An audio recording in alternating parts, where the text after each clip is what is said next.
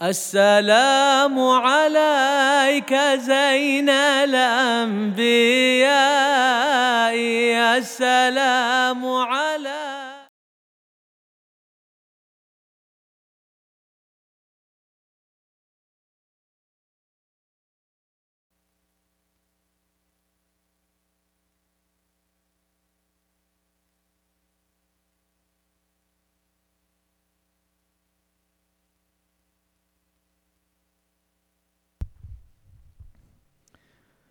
بسم الله الرحمن الرحيم. الحمد لله رب العالمين، وأفضل الصلاة وأتم التسليم على سيدنا محمد وعلى آله وأصحابه أجمعين.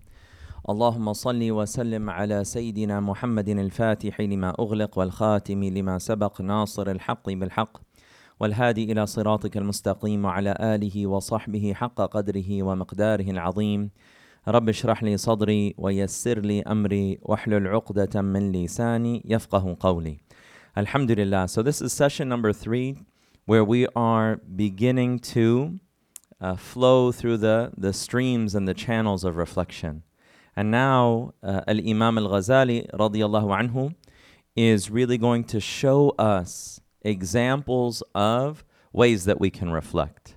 So in this session, we're going to reflect on the creation of the human being. And there's a long section, and essentially what we'll do, bi'idhnillahi ta'ala, is just read Imam al-Ghazali's kind of extensive nuance in his reflection.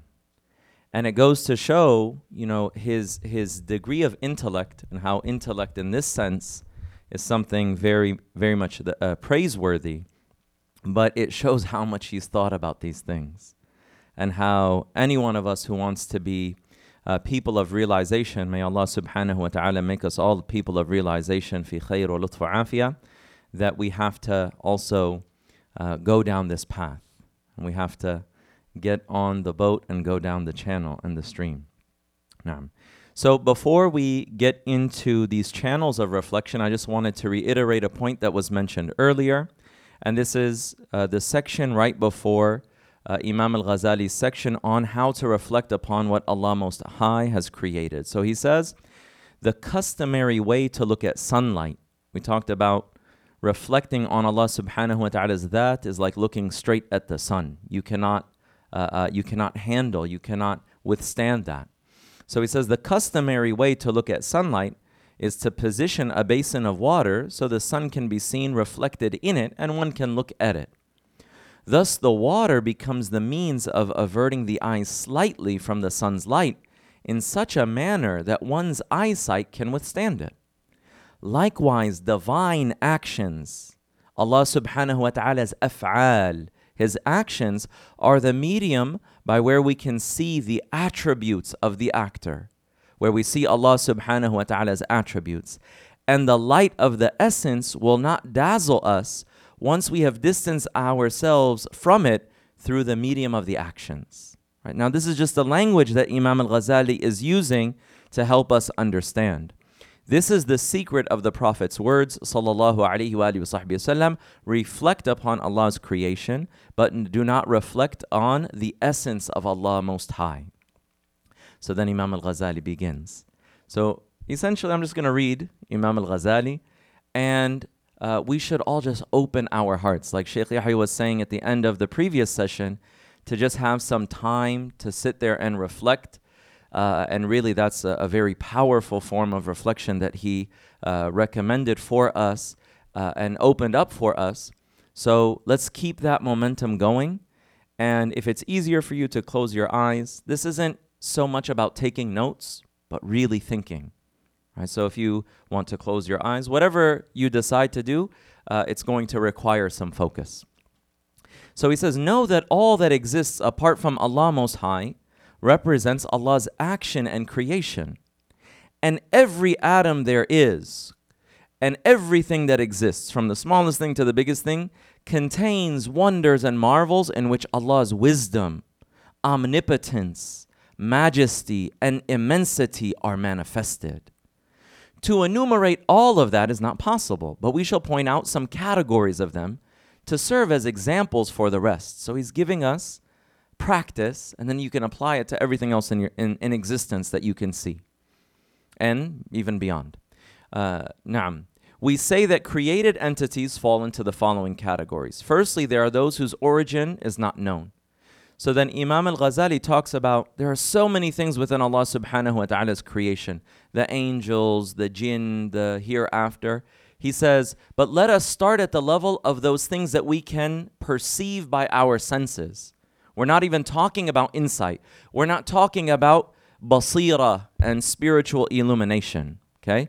So he says, let us then pass on from those things that are higher, the throne and the arsh and the kursi and so forth, to that which is closer to our power of understanding. That is to say, what is perceptible by eyesight, the seven heavens and the earth, and what lies between the two of them. So he talks about the heavens can be observed in their stars, suns, and moons, their movements and their turning in their risings and settings. The earth can be observed in what it contains by way of mountains, mineral sources, rivers and seas, animals and plants. And what is between the sky and the earth, that is air and clouds, rainfall, precipitation, thunder, lightning, shooting stars and winds, and so forth. So all of those things are perceivable by the senses. These are categories of things that can be witnessed in the heavens, in the earth, and in between them. Each of the categories can be divided into types, and each type can be divided into subtypes. Each subtype branches out into classes, and there is no end to these ramifications and subdivisions in accordance with the diversity of their qualities, constitution, and outward and inward significations, ma'ani. So even if we look at all the way from the highest level down to the micro level, there are so many ways that it can be subdivided.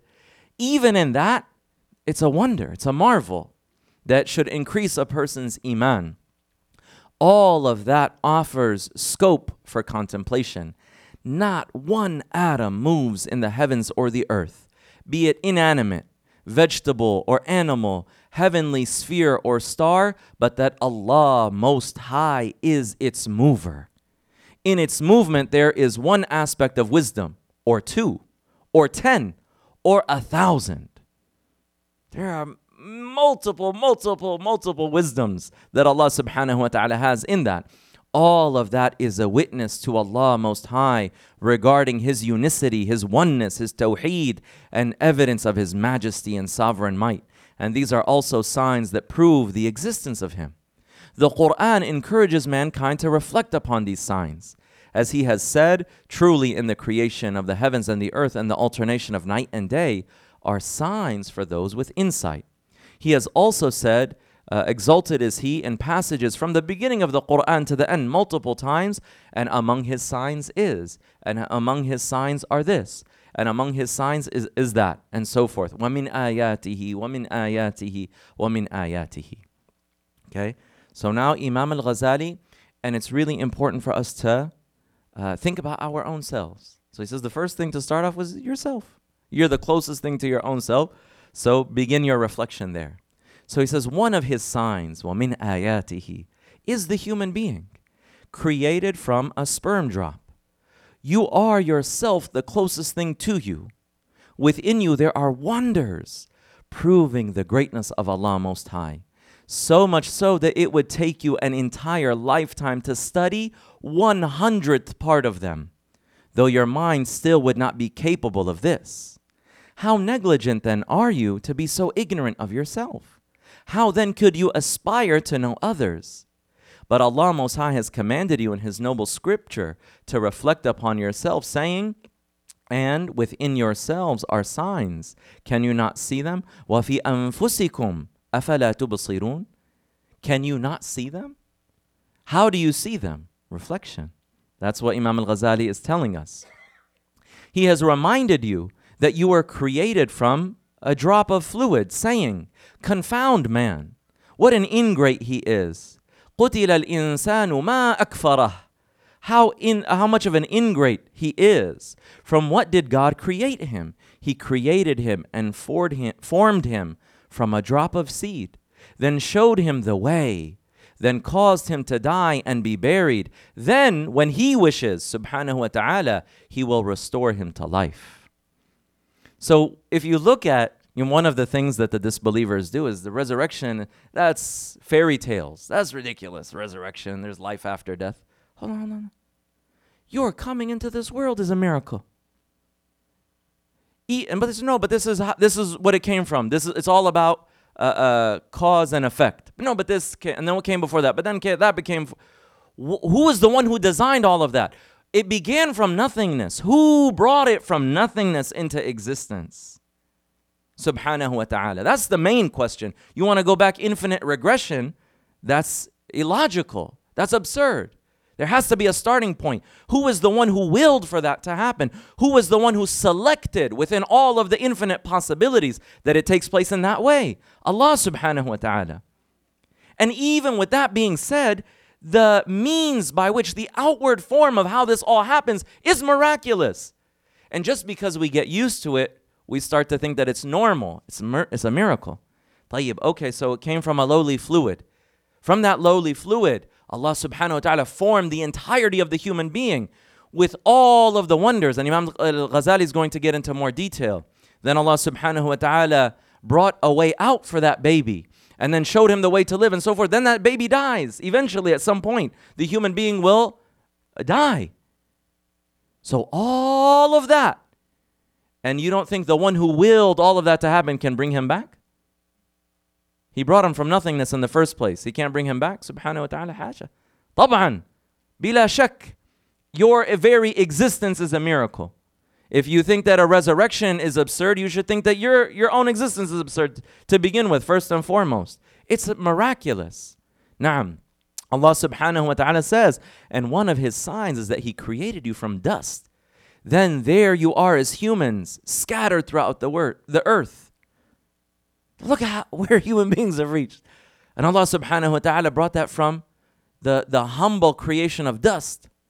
And that Allah subhanahu wa ta'ala created Adam and Eve alayhim as-salam, and then multitudes of human beings. And then Allah subhanahu wa ta'ala also says, was he not once a mere drop of sperm dropping, then a soft blood clot, which God created and formed? Who willed for that fluid to form eyes and organs and flesh and bones and a brain, and all of this works together wondrously. Huwa subhanahu wa ta'ala. Naam. Allah subhanahu wa ta'ala says in another verse of the Quran. This is Imam al-Ghazali brings these many, many verses because Allah subhanahu wa ta'ala mentions it many times in the Quran. So it's a point where we should reflect. Allah is bringing our attention to this point a multitude of times. Did we not create you from a base fluid, which we placed in a safe vessel until a fixed time? And who fixed that time, subhanahu wa ta'ala? Who caused that to happen? Imam al-Ghazali is going to go into detail. And again, we created mankind from a drop and of mixed fluids. He has then described how he made the sperm drop into a blood clot, the blood clot into a lump, and made from the lump bones, saying, we created man from an extract of clay. Then we made him a sperm drop in a secure lodging place. Then we made that into a blood clot, and so on to the end of the verse. The various stages. And now with modern technology, they're able to witness those stages. 1400 years ago, the Prophet Muhammad sallallahu alayhi wa alihi wa sahbihi wasallam received revelation from the Lord of the heavens and the earth, the Lord of the exalted throne, the one who fashioned and willed and created, and he informed him of this, sallallahu alayhi wa ala alihi wa sahbihi wasallam. So as Imam al-Ghazali says, the ends of the ignorant person is the beginning of the intelligent person. So people take a really roundabout way to come to clear truth sometimes. May Allah subhanahu wa ta'ala guide us all. The purpose of the repeated mention of the fluid in the glorious scripture is not for the word to be heard and reflection on its meaning disregarded. Now consider the fluid. It is a drop of dirty liquid, which if left for a moment would be struck by air, decay, and decompose. Look at how the Lord of Lords extracted it from the loins of the human being, and how he brought together male and female and placed affection and love in their hearts so that this could manifest. And that how Allah subhanahu wa ta'ala brought one and from the other and combined them together through, blood and veins, and then the baby collects in the womb. After that, consider how Allah created a newborn from this fluid and then gave it from within its mother fluids that nourish it and continue to sustain that fetus in the womb so that it grew and increased in size, and how he turned that fluid, even its color begins to change and it forms into flesh and it forms into the human being. And how next he divided the different parts of that fluid, each being similar and equal, and from that, a part becomes bones, a part becomes flesh, a part becomes nerves, a part becomes muscle, and so on and so forth. And how he assembled the external members, and how he made the head rounded, piercing it with organs of hearing and eyesight, the nose, the mouth, and the rest of the orifices. Think about that. How did this particular area become a whole? Did any one of us have a say in that? That this area be a whole, and this area be a whole, and this as well here, and our mouths? Could have been somewhere else. Who designed and fashioned that, subhanahu wa ta'ala? And in addition to that, filled it with organs that then become the organs for hearing and seeing and speaking and smelling and so forth. Yani all of this indicates Allah subhanahu wa ta'ala's actions and attributes and the wisdom and compassion and mercy that he has in creating us. Naam. He then extended the arms and legs, dividing their extremities into fingers and toes, and giving these tips nails, that then they become, 5 fingers on each hand, 5 toes on each foot, with rare exception. There are exceptions. I remember one time as a child, I prayed salah next to a man who had 6 toes. That's all I could think about in the salah.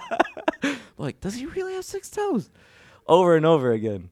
But look at that small exception, and it's so out of the norm, because Allah subhanahu wa ta'ala is the one time and time and time and time and time again, till people take it for granted. Allah subhanahu wa ta'ala gives us these exceptions to know who wills for it to be exactly like that. Allah subhanahu wa ta'ala. Naam. La ilaha illallah. Then consider how he assembled the internal members, the organs, the heart, stomach, liver, spleen, lungs, the womb, the bladder, the intestines, every single one of which has a particular shape, size, and function. Look at that. Perfect size. It functions. Once again, with rare exception. And those exceptions help us realize the blessing that the vast majority of us have. Then consider how he divided each of these limbs and organs into parts. He assembled the eye in 7 layers, each having a particular description and form. If one of these layers were missing, or any of these attributes ceased to be, the eye would be deprived of the power to see. Take one small grain of sand, throw it into the eye. It's over.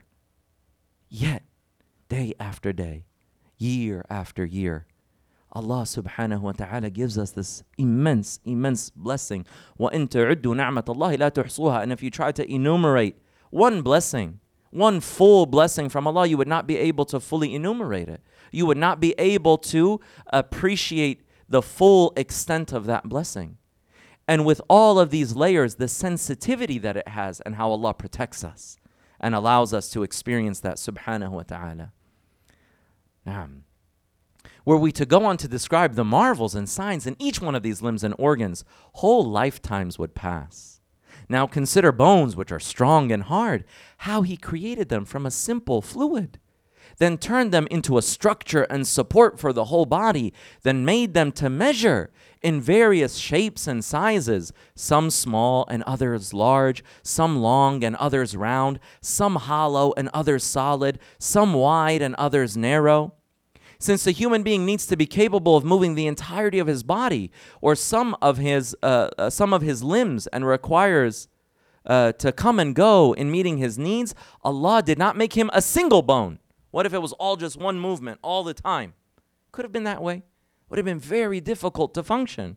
But many bones with joints between them to make it easy for them to move about. Yani, this is a miracle. Just moving your hands is a miracle. And look at someone who loses that ability. Then you realize the one who took it from him can take it from me. And the one who gave it to me can give it to him. Subhanahu wa ta'ala. But who is that one? It's Allah tabaraka wa ta'ala. Naam. Next, he linked together their joints, connecting them with ligaments, which he caused to grow at one end of each bone, and fastened to the other end of the adjoining bone as the ligament for securing it. After that, he created at one end of the bone protrusions from it, and the other end a cavity within it to match the shape of the protrusions, so that they could enter it and fit into it precisely. Thus it is that when a servant of Allah wishes to move a part of his body, there is no impediment to him for doing so. But were it not for the joints, that would certainly have been hard for him. But were it not for the joints, that would certainly have been hard for him, if not impossible. The Prophet ﷺ teaches us that every day you wake up, every joint of your bodies, there is a sadaqah. There is a charity that is incumbent upon every single joint. Think about that. This is a blessing. There is gratitude that should be given for every single joint. And the Prophet ﷺ, he said, when you pray Salatul Duha, when you pray the prayer after the sun rises and before Salatul Dhuhr, there's a sunnah prayer called Salatul Duha. When you pray that prayer, you fulfill the charity for every single joint in your body. And it's as if you've conveyed that gratitude. And think about it. The salah has so many movements that we have, that those who have pain in their knees feel it. Those who have pain in their back might feel it. But even that movement is a blessing. So we should take advantage of it, especially when we don't necessarily feel it. And even when we feel it, there's a wisdom in that and a blessing in that. Fi khayru lutfu afiyah. Furthermore, consider how Allah creates the bones of the skull. How he made and assembled its components. He assembled it from 55 bones of varying shapes and forms. And I don't know what modern biology or modern medicine would say about that. That's not the point. If there are certain things that maybe the medicine of Imam al-Ghazali's time and the medicine of our time, there are differences, that's not the point. It's miraculous. 55 bones, however many bones, it's miraculous. Allah subhanahu wa ta'ala gave you that, bringing them together in such a way that the rounded form of the head took shape as you see it. These bones comprise 6 belonging to the cranium, 14 for the upper jaw, 2 for the lower jaw. The remaining bones are teeth, some of which are broad and suited to grinding, and some sharp and suited to cutting. These are the canines, molars, and middle incisors.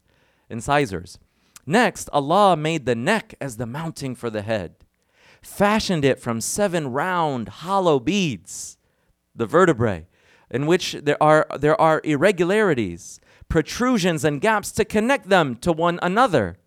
To describe the aspects of divine wisdom in that would be a lengthy matter.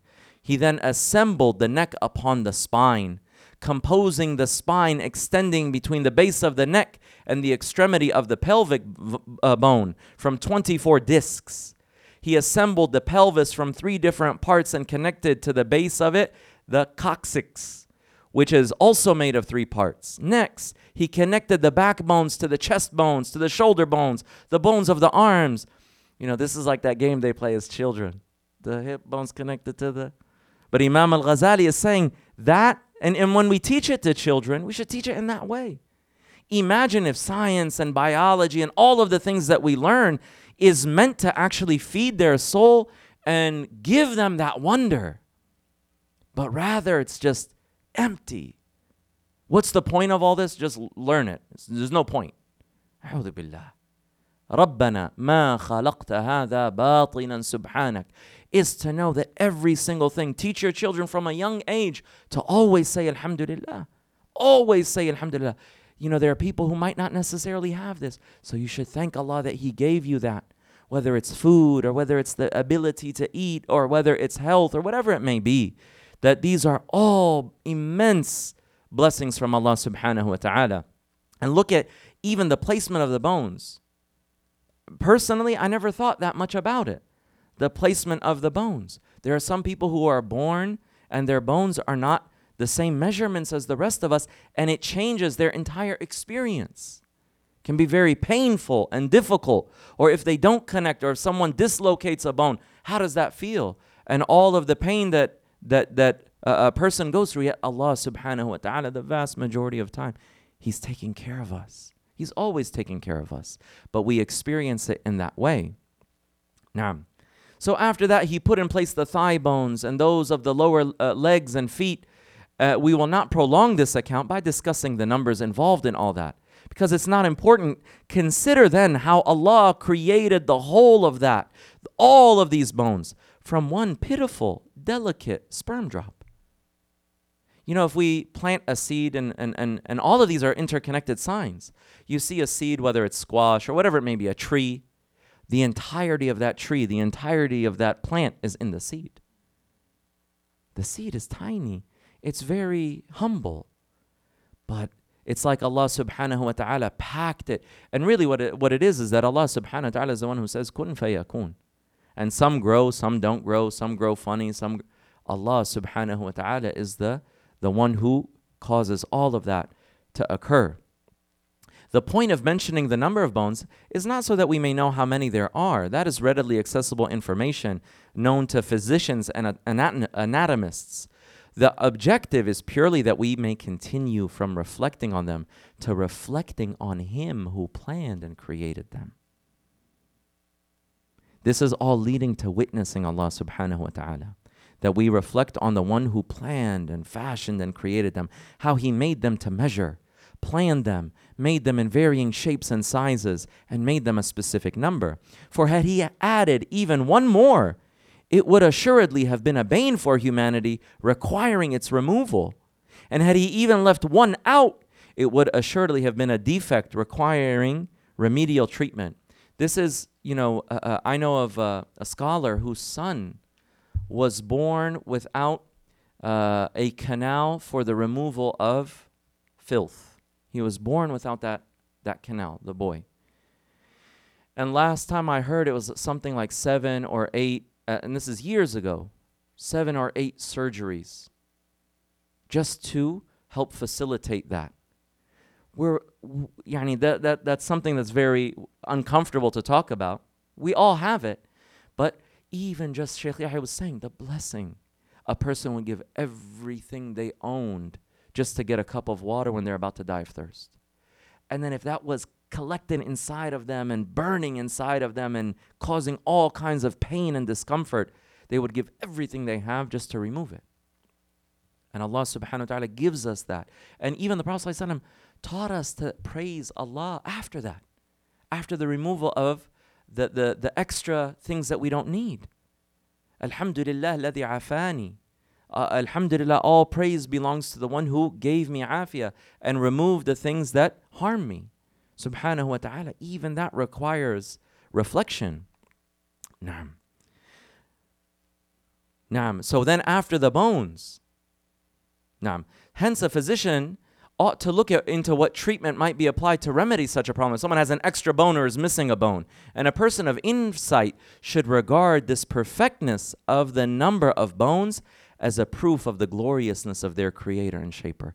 A person should say, Alhamdulillah. Alhamdulillah, if I had an extra bone somewhere, it would change everything. If I was missing a bone, it would change everything. Even the bones that we have, if someone's bone breaks, you see how it really impacts their life.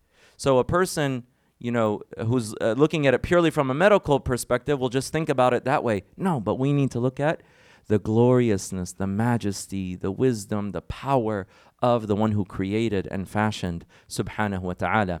And he says, what a vast difference there is between those two perspectives. Next, consider how Allah Most High created the instruments for moving the bones, namely the muscles. He created in the human body 529 muscles. A muscle is composed of flesh and nerves, ligaments and coverings, varying in size and shape according to their location and power they are required to have. 24 of them control the movement of the pupil and the lids of the eye. 24. How many of us thought about that? 24 muscles, 7 layers, and this tiny little pupil that absorbs all of this light and is a means by witnessing the marvels of Allah subhanahu wa ta'ala's creation. Who fashioned that? Naam. La ilaha illallah. And if a single one of them were lacking, the operation of the eye would be vitiated. It would be void. Likewise, every limb and organ has a specific number of muscles of specific size. Even more wonderful than all of that is the design of the nerves, veins, and arteries, and their number, sources, and ramification. To explain it would take too long, but there is scope for reflection on every single one of these small parts of the body, and furthermore on every single one of these limbs, and again on the whole body. The whole of that which has just been said was a consideration of the wonders of the body. However, the wonders of the hidden meanings and qualities which are inaccessible to the senses are greater. Now look at the outward and inward aspects of the human being, his body and his inner attributes. You will see there are enough marvels and workmanship to exhaust every possibility of marveling.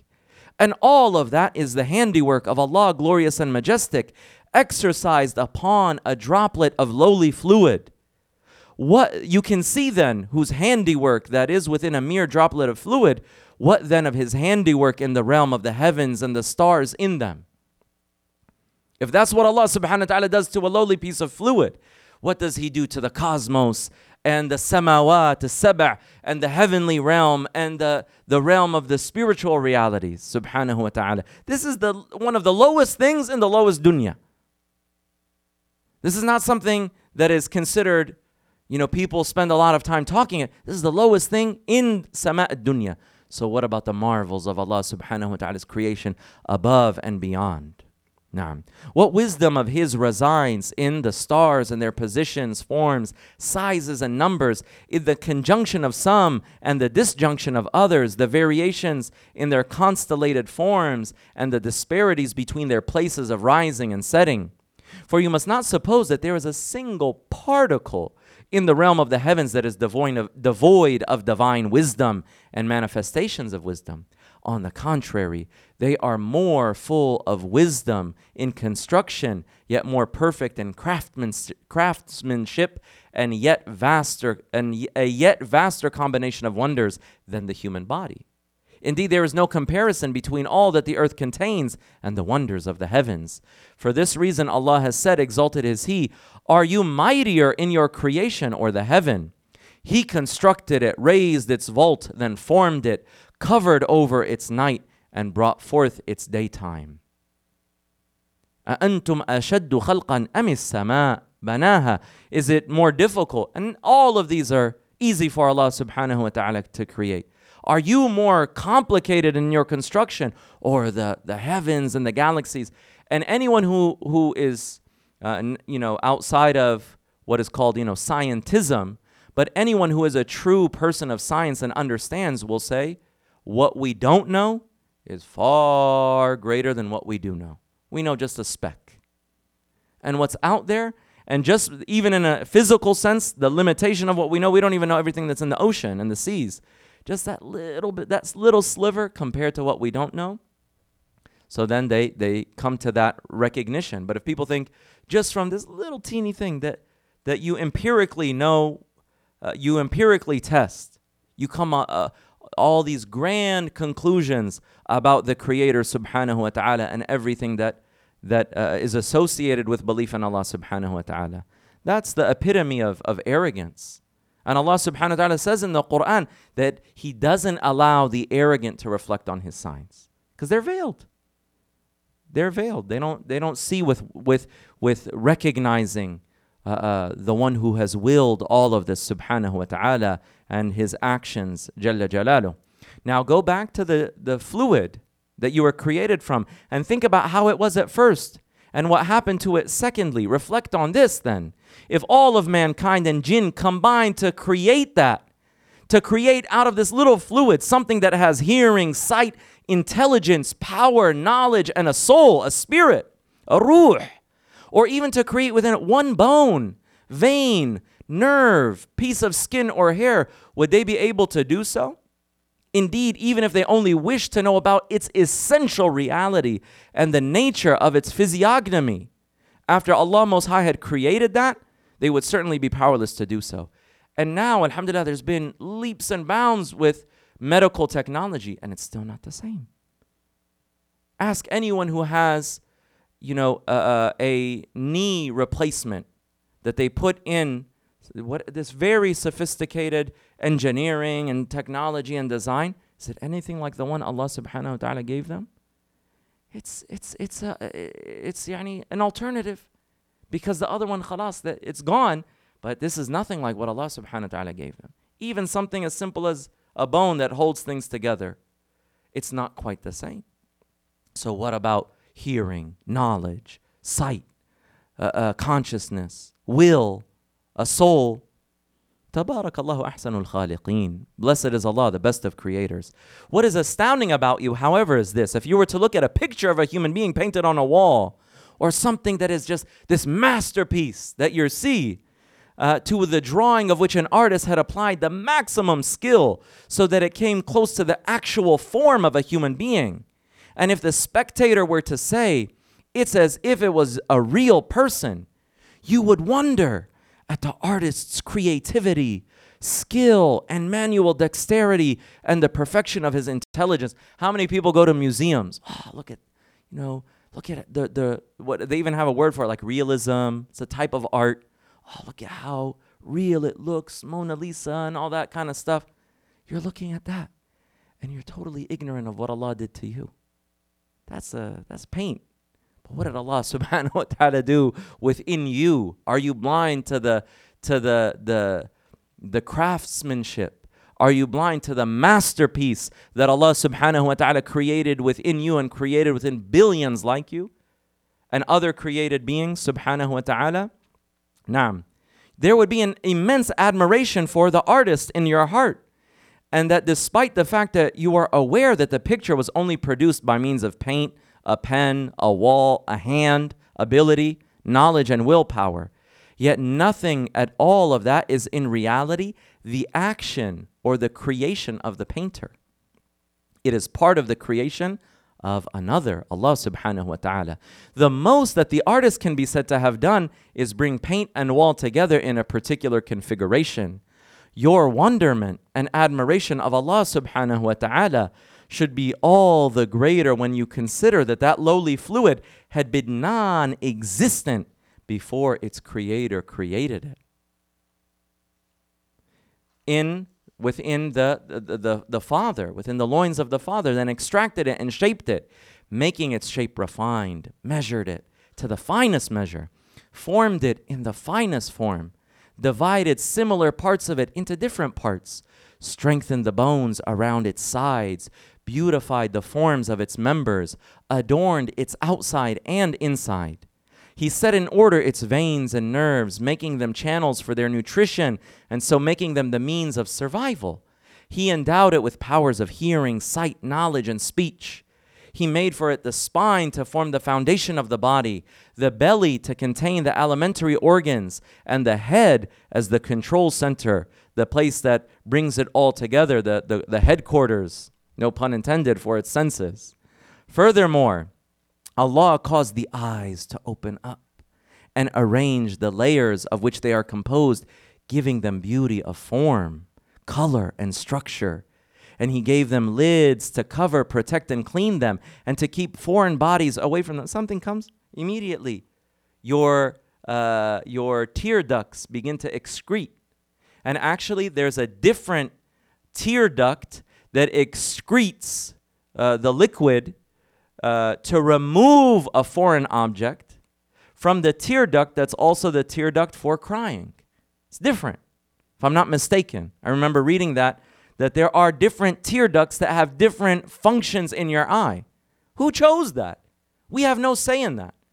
We could have been ignorant of that before. But that's all from Allah subhanahu wa ta'ala. And that He keeps it clean. Moreover, He caused to appear within the tiny size of a lens inside them the form of the heavens in the full vastness of their dimensions and the distance between their extremities, so that one can behold them. Furthermore, He caused the ears to open up and placed within them a bitter liquid to protect their hearing and keep parasites away from them. He also put twists and turns inside it in order to lengthen the way, to keep parasites out, and to awaken a sleeping person if any creature tried to enter his ear. Look at all of that mercy.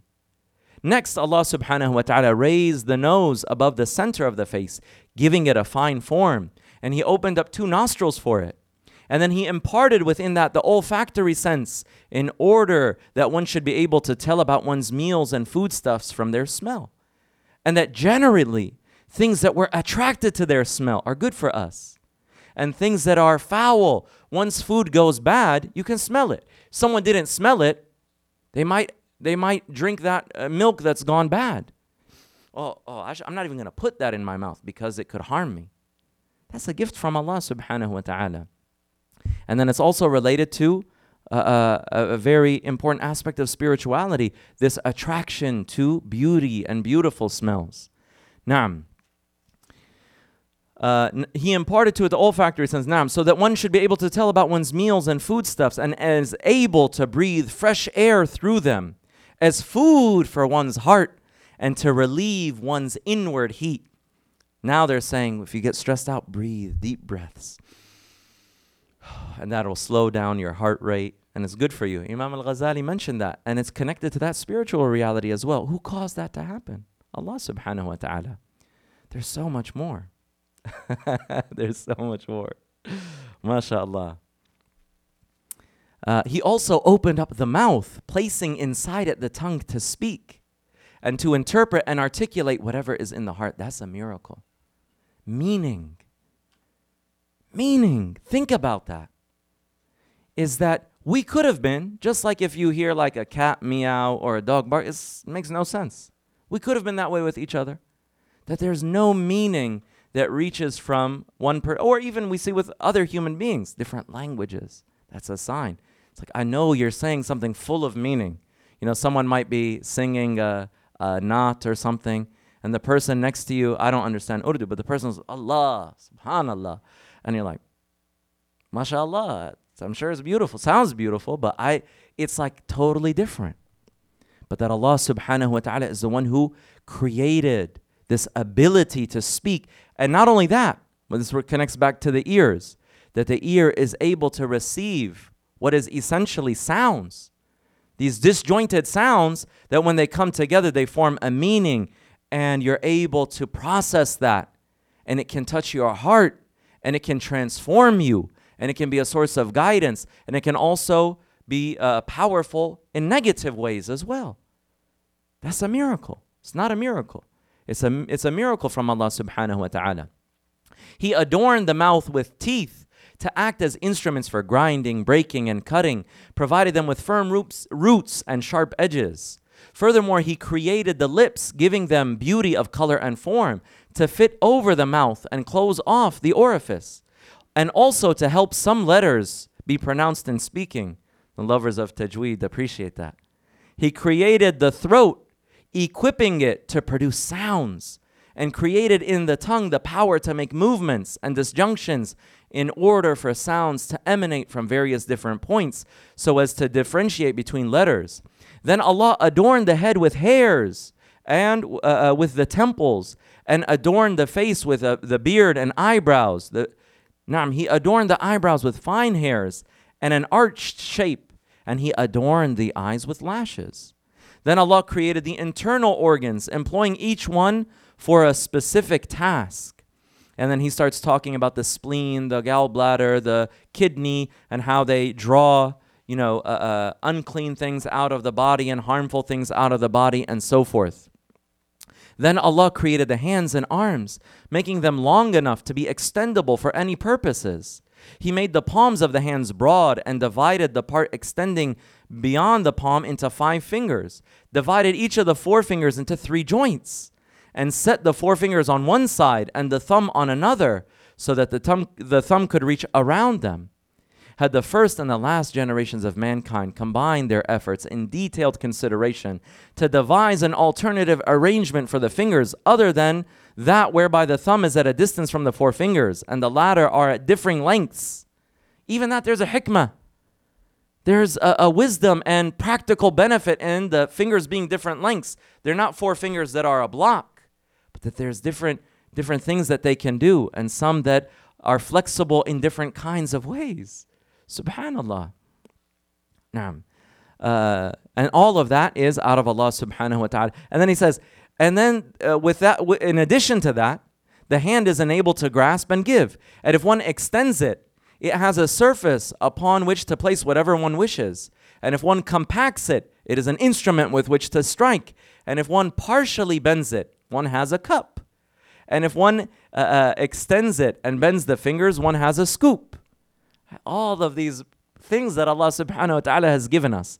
Then Allah created nails at the tips of the fingers to beautify them, and as a support behind them to prevent them from being accidentally cut, and in order to cut up fine things with which the fingertips could not deal with, that you're actually able to cut at things. If you try to do that with the fleshy part of your finger, try to do that. You want to take off a little piece, or you want to cut off something, but the nails help you do that. SubhanAllah. So were it not for the nails, which are the coarsest part of the body, if one were to develop an itch, he would be the most feeble and helpless creature. Imagine rubbing an itch without the nails. It'd be so uncomfortable. Naam. Then he guided the hand to the place that itches, so that it could reach out to it even during sleep or unconsciously, without any need to be asked.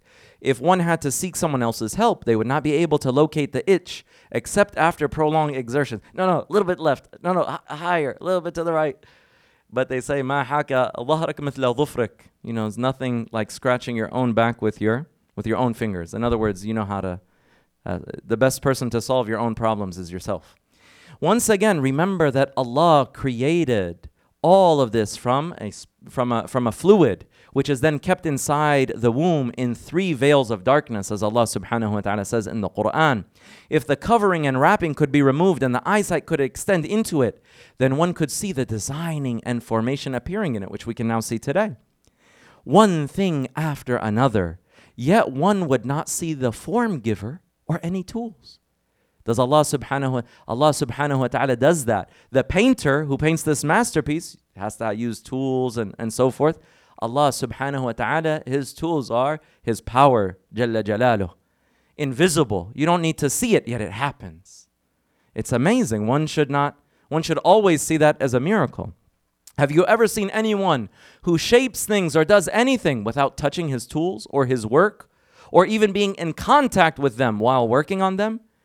Incomparably glorious is He. How mighty is His glory, how manifest His evidence. Then consider the perfection of Allah's omnipotence together with the completeness of His compassion. How when the womb becomes constrictive for the unborn child as it grows, He guides it to a way to turn and move about, and to emerge from that constriction, to seek a way through as though it possessed the intelligence and the insight to realize what it needs. Next, consider how after the infant has emerged and is in need of nutrition, Allah guides it to feed at the mother's breast. And because its body is feeble and cannot endure dense food, how He takes care of it by creating delicate milk. He causes it to emerge pure and delicate from between filth and blood, as Allah says in the Quran. And He created the mother's organs and allowed milk to come from them, forming in the nipple in the amount and the size that the child needs and fits its mouth. And then with all of that being said, small passageways for the milk to come through in the exact amount that the child needs. And now even people try to make, alternatives to that. And they make, and some people need it. So it's understandable that they try to make formula for babies and so forth. And for those who need it, it makes sense. But even still, I remember in the hospital when my children were born, said milk is liquid gold. There's no replacement for it. And that now they've even discovered that if the child is feeling a particular way, the saliva in the baby's mouth sends messages through the mother's nipple all the way, and then the body begins to produce what the baby needs in order for that deficiency. So even the milk, it's constantly changing. Allah subhanahu wa ta'ala, the milk on day 1 and the milk on day 3 is not the same. And in month 1 and in month 6 is not the same. And I remember we were doing a class and we were with some non-Muslims about, childbirth and so forth. And the lady said, do you know what the World Health Organization says that the amount of time that you should nurse a baby is? My wife and I, we already knew the best time that Allah subhanahu wa ta'ala says in the Quran. And everyone was like 6 months. Whatever people answers came up. She said 2 years. I said, the World Health Organization, whether they read in the Quran, they should be. Naam. So look at all of these miracles. Again, he opened this and brought the food for the child. Next, consider Allah's tenderness and compassion, how he postponed the creation of the teeth, and how when the child is at the age that it needs solid foods, its teeth grow. And that's how you know. And that entire time, it has everything it needs. And how some babies are fatter just from their mother's milk than from actual fatty foods. SubhanAllah. Naam. So look at how Allah subhanahu wa ta'ala fashions everything in its particular time, with its particular way. And then Imam al-Ghazali talks about how Allah creates compassion in the parents' hearts so that they wake up and they take care of this child that cannot take care of itself. And then how Allah subhanahu wa ta'ala provides this child and every human being with discernment, with capabilities, with intelligence, with guidance, all in various degrees that continue to develop over time. And Allah subhanahu wa ta'ala mentions that in the Quran. Naam, that we created the human being from this fluid and put him to the test and made him able to see and hear. Truly, we have guided him towards the way, whether he be thankful or thankless. So the way of gratitude, the way of discernment, the way of recognizing where all this comes from.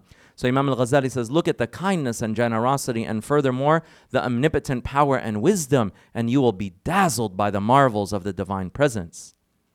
So he says, Naam, how can a person see the work of this artist or this calligrapher and be marveled and miss out on the glory of his own maker and fashioner who shaped him and fails to be astonished by Allah subhanahu wa ta'ala? Imam al-Ghazali says, all this is merely a small part of the wonders of your body.